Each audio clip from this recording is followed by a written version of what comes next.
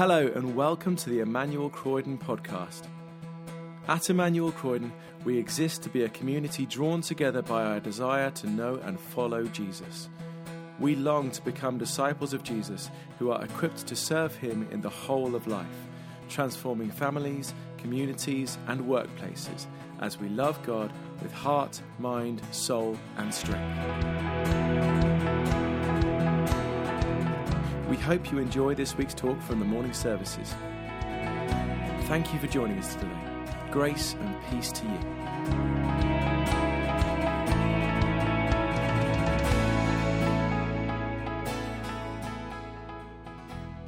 Good morning, everyone. If you've been with us at church over the past few weeks, you'll know we've been looking particularly at this book, the Bible, that it's God's Word, and that it speaks to us. It speaks truth, and we're called to listen and obey. But I wonder if some of you had a nagging question. What happens when you get a difficult bit?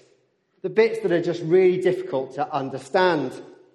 Well, if that was you, hopefully this morning is the answer. We've probably picked, well, for many, is the most difficult part of the Bible, the book of Revelation that Jan so wonderfully read to us. I mean, we have beasts, dragons, a lake of burning sulfur, birds gorging on flesh. It sounds more like some sort of script of a horror movie than a passage from the Bible. I mean, if this is God's word, and maybe there's some of you wondering what is going on, what could we ever learn from this passage?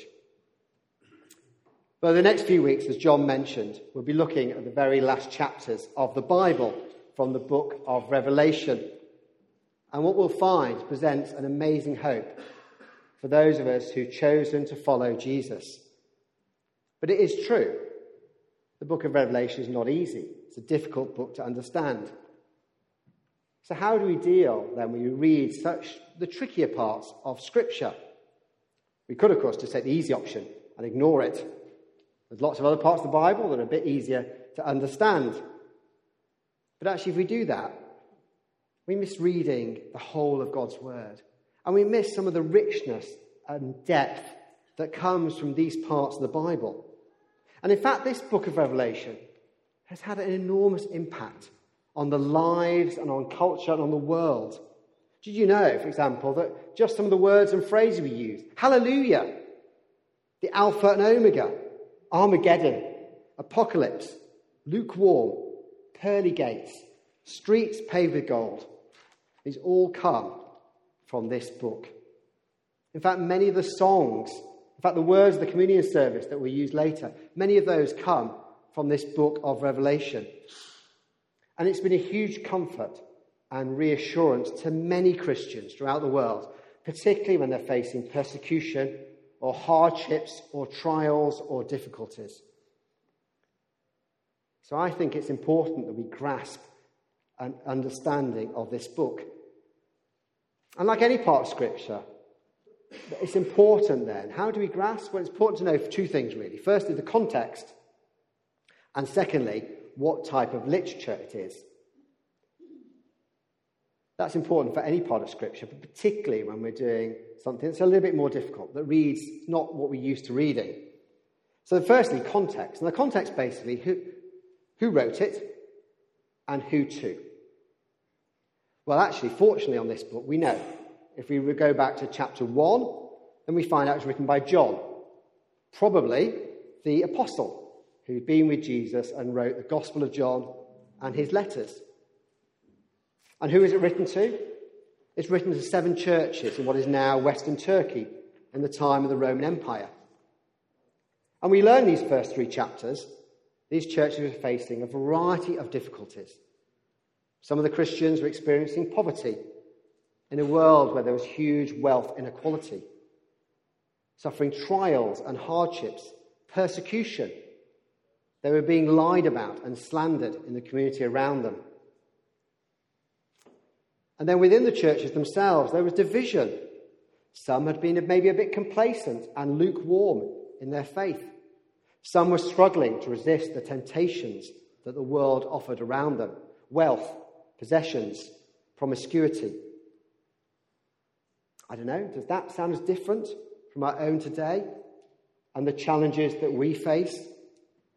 I sometimes hear people say to me, this book was written 2,000 years ago. What could it really say to us now? But actually, as someone who did history at university, I can tell you that, yes, as human beings, we've advanced a lot in technology, in science, and in some areas of our understanding. But in human desires and needs and temptations and our wants, I'm not sure we've changed at all. I think this book is as relevant today as it was when it's written. So that's firstly the context.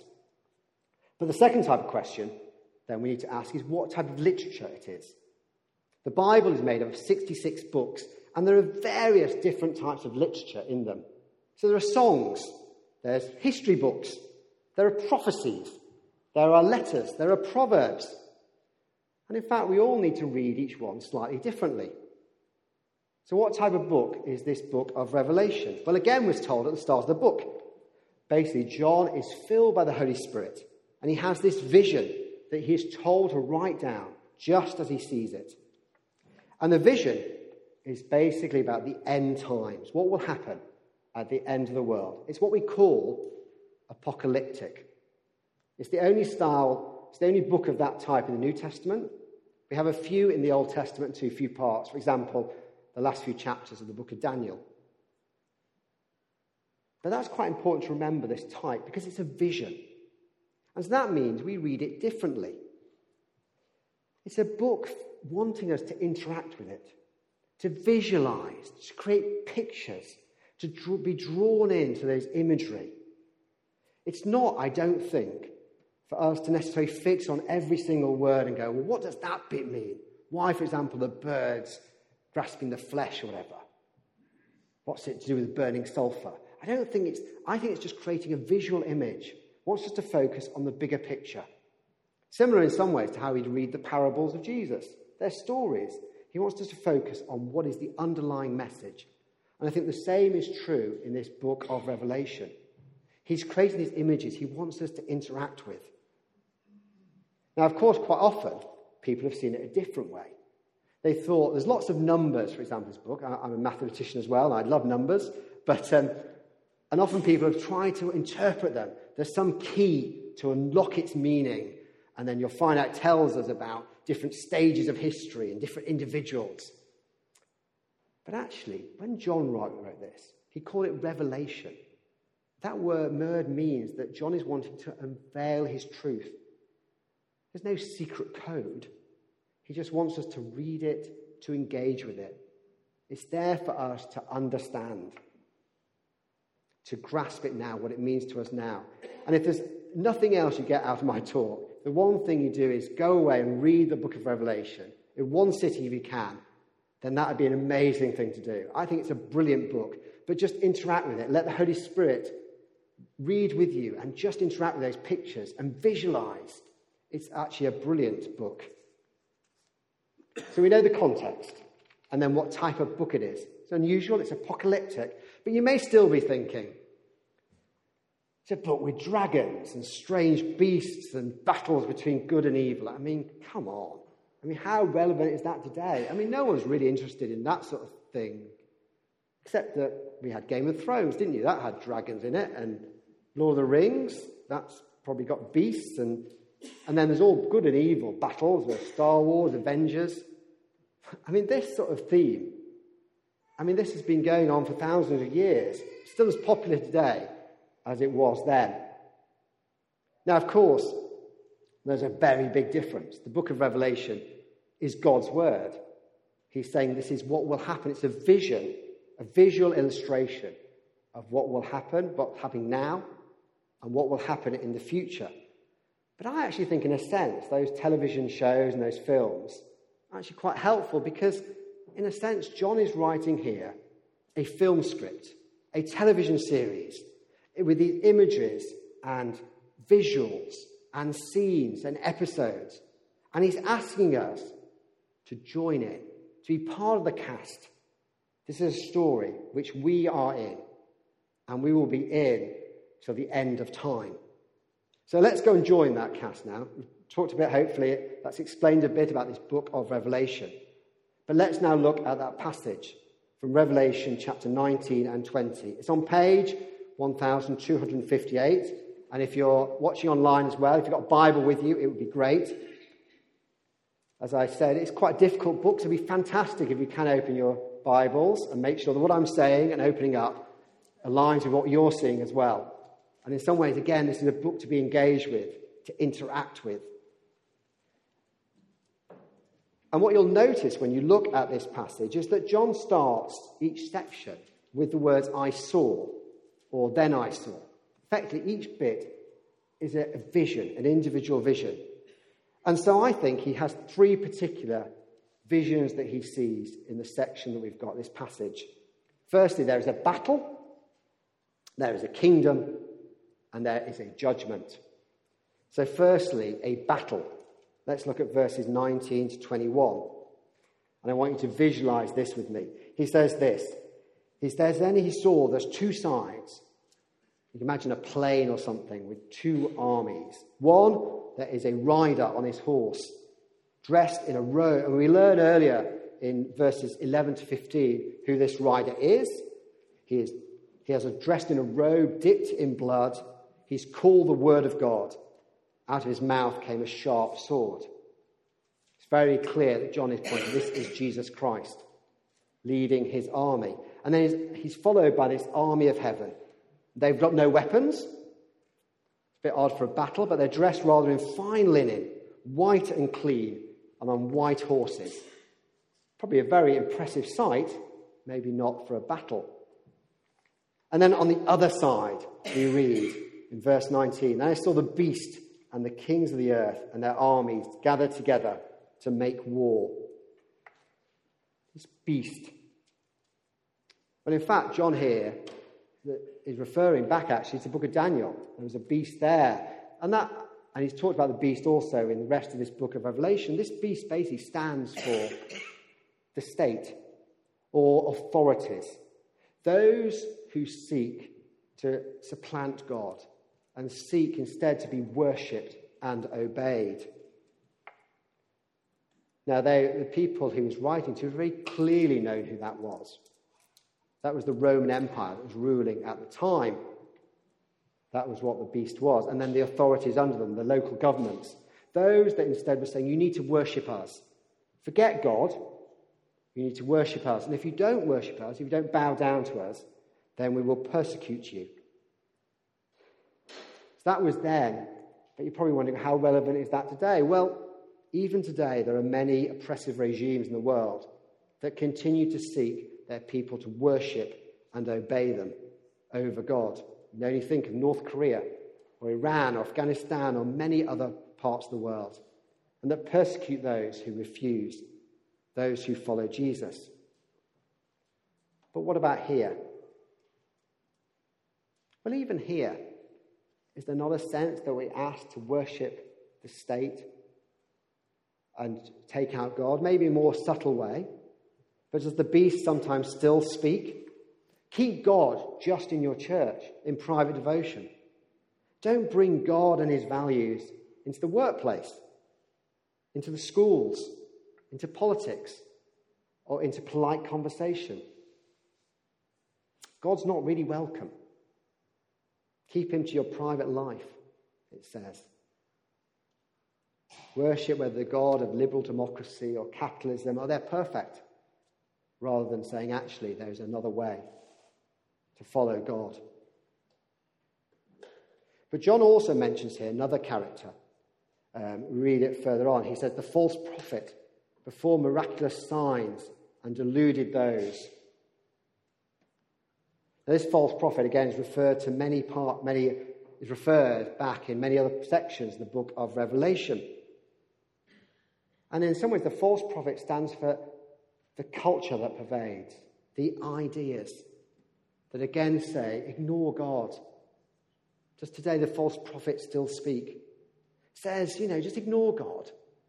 He's no fun. If you want to enjoy your life, have whatever you want. Money, possessions. Exploit the environment.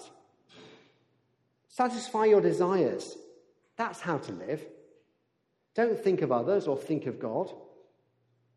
Serve yourself, says the false prophet. That's how to live. Is that true today as well? Do we face that equal temptation? To live as the false prophet says. And how do we respond? Well, John invites us onto the scene. He says, will we be part of this army of Jesus? Not with weapons, dressed in white, a symbol that Jesus has cleansed us so we can live for him, know his love, and reflect it to others. To seek to do what's right, to follow and obey his word. But you may think, well, you're reading this in John's, well, why would I want to do that? This seems a bit of an unequal battle. I mean, you've got one side, Jesus with his army. They've got no weapons. On the other, you've got this army of the kings of the earth. I mean, probably armed with tanks and missiles and everything. I mean, it seems a bit of a one-sided battle. And John says, you're right. Basically, there isn't really a battle at all. The beast and the false prophet are captured. The armies of the kings of the earth are destroyed with the sword from the rider on his horse. His word supplants and strikes them down. Not what we thought, is it? But actually, if you look through history, empires, military mights have come and gone. But God's word has remained true and continues to spread and work and inspire the lives of others. No wonder then that at the end of time, it'll be God's word that succeeds. So John's message is clear in this first vision. Whatever the pressures of the world around us, to conform, to give in to temptation. And it's hard to follow Jesus and be different. Yet actually we can know that we have Jesus with us. I wonder for you today, is living as a Christian feel like a battle? Can it sometimes be hard and a trial, just as it was for those early churches? Well, John reminds us here that in Jesus, the Word of God, who died on the cross for us, he is with us and ultimately will prevail. And maybe if life isn't a battle, then maybe there's a challenge.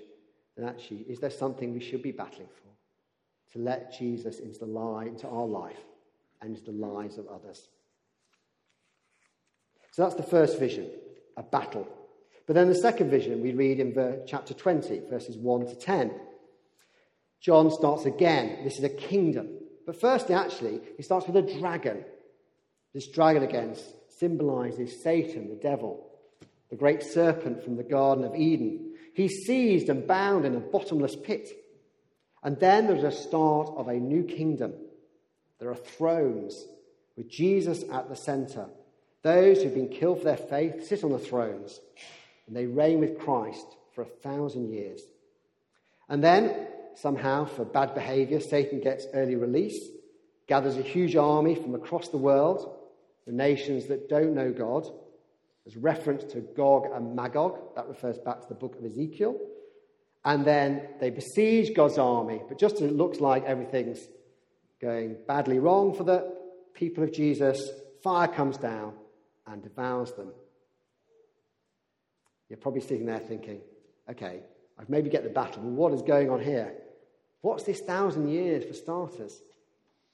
But hopefully, let me go through it. So firstly, there is a bit of, on this 1,000 years, there are different views. Okay, and I'll go very quickly summarise them. But if you want to know more, you're very welcome to speak to me or to John. There is one view, it's called premillennial.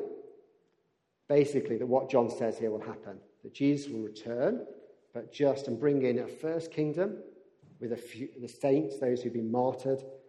And then Satan will come back, and then there'll be a final when we're all raised up. That's very consistent with what John says here. Downside that view is it's not particularly consistent with the rest of the Bible. But anyway, the second view is called postmillennial. And that's, rather than Jesus returning, it's the church itself, as Christ's representative, will suddenly become dominant, and good will reign over evil. Again, for a period. It could be 1,000 years or more or less. But that's the second view. The third view is called amillennial. And this is where it's symbolic, this 1,000 years. And actually, is what we're living in now, and basically started when Jesus came to earth and died on the cross and rose again. Now, the basis for that view is actually that first bit about Satan being bound. When Jesus, some of you may know in the Gospels, there are a number of references. When Jesus came, he said, Satan has now been bound or defeated by him coming and dying on the cross. And actually, okay, we do still see evil in the world around us. But actually, Christ came to bring in his kingdom when he came to the world, and continues to bring his kingdom to those who want to follow him.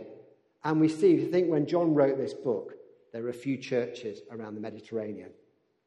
Now the church has spread to the whole world. There are people becoming Christian even today, people coming to know Jesus Christ for the first time. Now, it doesn't really, whatever view you take on this one, in some ways there are different views. I still think what John is saying here is he makes two very important points. The first is this in this passage. Firstly, we are faced by Satan or devil. We're faced by the presence of evil and opposition to God. Satan, firstly, is the personification of evil. You only have to look at the newspapers and see there's still evil at work. But John here also refers to the devil as the great deceiver, leading people astray, a personification of deception and lies and slander. And it's quite interesting, in the first few chapters, he talks about Satan acting in those who live lives that are about lies and deception and wanting to take advantage of others. But actually, even that, you see Satan at work. When we're seeking to do what's right and stand for truth, and yet others who lie are taking advantage of us and seem to be winning. And finally, Satan is just a personification of all that is opposed to God. So when we experience life, we're trying to live life for God, and yet we find hardship or difficulties or obstacles. John is saying, look, that is the reality of living as a Christian, that we will face that. And yet, he says, whatever we face, John's vision shows us that Jesus is in control. He's establishing his kingdom and inviting us in. He wants us to raise us up, to be the people we were made to be, to live life as he made it to be, life to the full, to follow Jesus, our Lord and King. He wants us to be his priests, basically people who know God and share God with others, bring his love to others. And he wants us to reign with him, to reign and rule, but not in the way that Jesus ruled, by serving God and serving others. And even when things seem really tough, when we seem to be besieged and surrounded on all sides, life just feels like everything's coming at us. Well, look what we read in John's Gospel here, that Jesus is still there with us. He knows what it's like.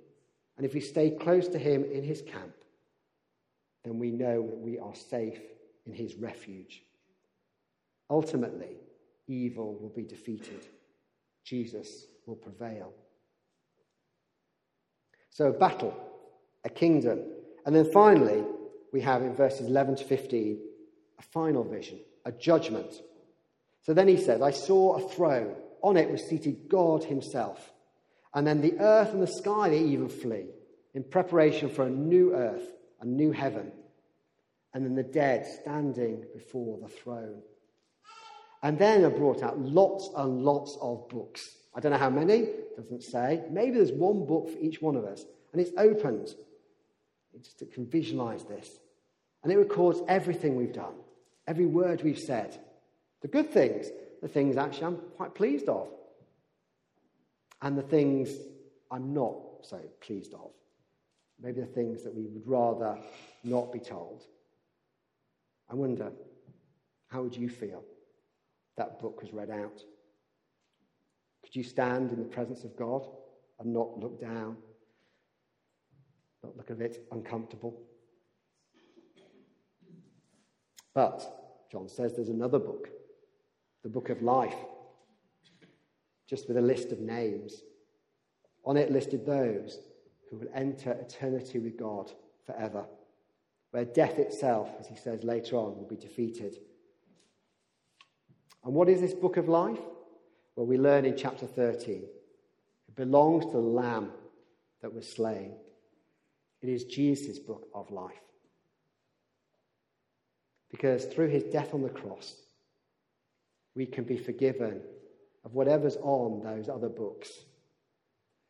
And if we choose to believe and trust in him, give our lives to him, then Jesus promises that we're on that book of life. That is an amazing assurance. And if you want to know more about that, then do please speak to me or to John. It's this just brilliant imagery, these books and this book of life, that Jesus died so that we can know him and know eternity. So 3 visions: a battle, a kingdom, and judgment. They're like scenes, aren't they, from a film, episodes from a TV series. But we are invited to join, be part of his army, Jesus' army, raised up to be in his kingdom, to have our name listed in the book of life. You may recall that when we have a baptism at church, we often say these words: fight valiantly, a disciple of Christ, against sin, the world, and the devil. Remain faithful to Christ to the end of your life. Well, these visions actually encourage that exactly, that life can feel like a fight and a battle against the world and its values, against the devil and his deception, and against the sin that sits on those books and says, look, you can squirm in front of God. And yet, John shows us that in Christ, it's a fight where he is with us. That if we know him, and through his death on the cross, that he is there with us, and he will win. And he invites us to be faithful as part of this vision, be a member of his army, to reflect God's love and goodness, and be part of his kingdom, close to us in every aspect of our lives, and with the assurance that we've invited Christ into our lives, we are forgiven people on that book of life. Amen. Thanks for listening to the Emmanuel Croydon podcast. For more information about our church and everything we have going on, visit our website, emmanuelcroydon.org.uk. You can also follow us on Facebook, Twitter, and Instagram to see and hear what's going on in the life of our church.